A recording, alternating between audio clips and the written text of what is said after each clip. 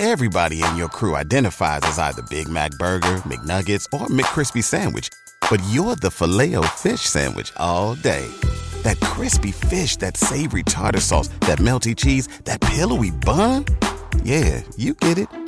Every time. And if you love the Filet-O-Fish, right now you can catch two of the classics you love for just $6. Limited time only. Price and participation may vary. Cannot be combined with any other offer. Single item at regular price. Ba-da-ba-ba-ba. Welcome to the campfire. The only place where friends and strangers alike sit down and tell tales in truth or fiction, in exchange of my blessing of their safe travels. Allow me to relight the fire while you relax and listen. Make your mind wander about the reality we live in.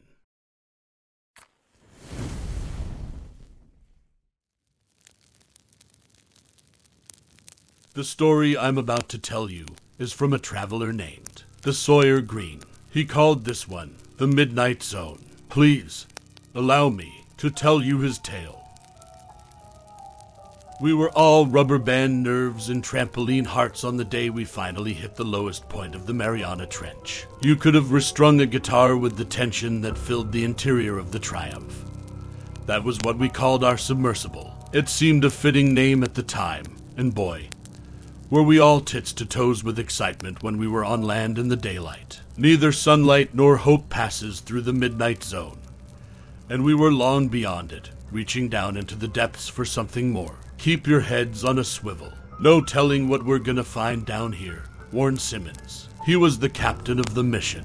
Real mean prick, too. Always stank of alcohol during the meetings and trial runs. Now he reeked of so much Listerine that you could practically see the fumes coming off of his skin. There's nothing down here that's going to get us, Captain, replied Coatings in her know-it-all's voice. The sea monsters are up top with the sharks and the blue whales. I liked Coatings, and I especially liked her more down here. She grew a set of balls when they hit the bottom, and how couldn't she? What was Simmons going to do? Pull the cord and have us go back to the surface before collecting the samples. I don't need any lip from you down here, Coatings, he responded, staring darkly out the small port window. Can't see anything but black out there. If something wanted to grab us, it wouldn't be hard. Maybe we'll figure out a way to throw you out as a sacrifice. Jensen pressed some buttons, and the machine diverted power from the front headlights to the underbellies. Deep-sea Triumph approaching ocean floor at 11,212 meters. The steel support of the cramped pod creaked and groaned with the added pressure. I remember saying, how in the fuck could animals live this deep down? The pod shuddered to a stop. You could hear a pin drop from inside. None of us dared move a muscle or take a breath until the Triumph's bones had enough time to flex beneath the untouched pressure. We all stared at the round port window on the side of the submersible, praying that the eggheads at the National Geographic Society really had gotten every calculation right, down to the millionth percentage. Otherwise, that tiny window would smash inwards, and we'd be compressed into tiny balls of flesh and blood. The process would be so quick that we wouldn't even feel it. Every second was a miracle, and we knew yes, we were still alive. After a time, we breathed a sigh of relief and turned our attention to the front cameras. Jensen diverted power back to the headlights and threw an image of an empty vista of milky gray mud on the small color screen that flicked and shimmered beneath the weight of Poseidon.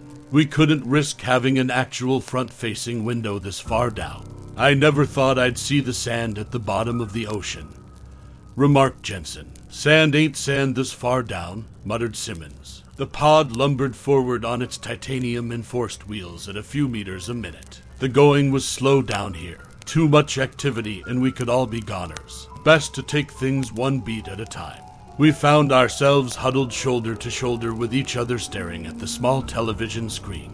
I squinted to see anything in the deep black of the unknown, just where the headlights couldn't reach. Minutes turned to an hour, and it was time to go back before our air supply ran thin. Jensen turned the switches back up, and we prepared for ascent. And that's when the static tore through our transmitter. It blared through our ears and brought Coatings to her knees. I tried to help her up, but I found myself collapsed beside her, waiting for it to stop. A low hum stabbed through the whir of fuzz and white noise. It thrummed through the pod and shook the machinery to the studs. I wish I could say that one of us shouted, "Grab the equipment," or "Hold on.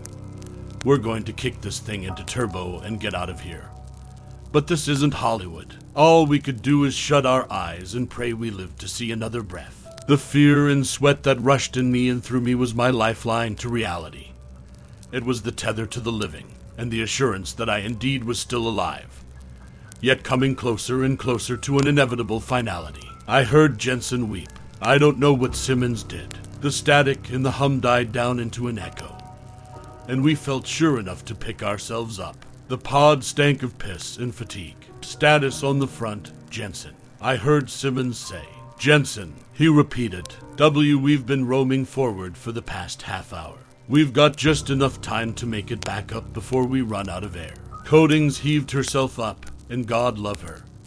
She grabbed me from under my arms and helped me back to my feet. She looked at the screen and gasped, "What the hell is that?" We found ourselves at the edge of a cliff, and Jensen cranked the brakes on the pod at the last second. Risk of air or no, the Triumph couldn't make it down there and we'd have been crushed. From the rim at the bottom of black hell, we beheld a sight I'll never forget. "Is that a rock formation?" I asked. "No," replied Simmons. "It's a city." Hundreds of pillars stood illuminated below the ridge. Their blood-red faces shone from the surface of an underwater volcano which jutted out the center like a monument to the aquatic civilization. These buildings must have stretched hundreds of feet, though there was no activity to be found from within the limits. It was derelict from a time before time, hundreds, or even thousands of years ago. But what it was truly unmistakable. "What are the odds that we've stumbled upon the first human civilization?" I asked, dumbfounded by what I was seeing. "Zero," whispered Coatings. "This trench has existed for over 100 million years. Humans have been around for barely 200,000. Can we go forward and get a better look?" Questioned Simmons. "If we go any further, there's no going back," said Jensen. "I'd like to see my kids, Captain," interjected Coatings. "Just take us a little further." "I don't think we should," I responded. "God fucking damn it," shouted the captain. "Why don't you three grow some fucking balls for once in your lives?" The captain reached for the controls and pushed the pod forward.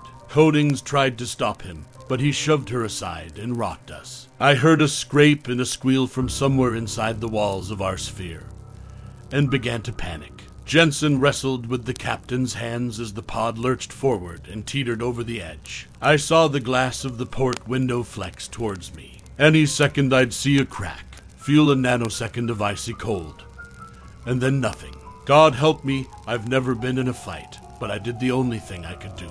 I reached around the captain's neck and tightened the crook of my arm around his carotid artery. They call it a rear naked choke in the jiu-jitsu world, though I only knew it from television. He tried to yank free. I felt him tuck his chin and try to bite into my flesh. He even elbowed me in the side, and I'd later find out he'd cracked a rib. But I wouldn't let go. To do so would mean death. After he lost consciousness, I took my shirt off, and we used it to tie his hands behind his back. We still don't know what happened to the captain once we got to the surface, and had a good look at him.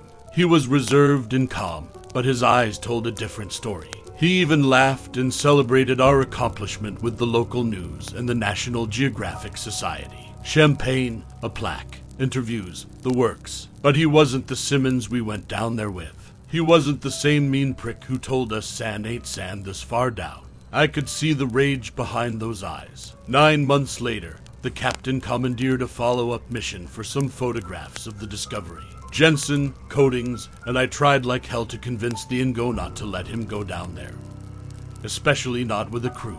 They laughed and said he was a hero, breaking new ground for the good of humanity and science. The Lazarus never made it back to the surface. The last thing the transmission picked up was at 10,000 meters. What are we going to find when we get down there?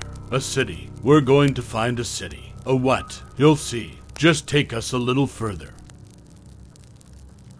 Now, that was the end of my tale. I hope you enjoyed yourself, listening while escaping the world you live in. That is all for today. Safe travels and a blessed day.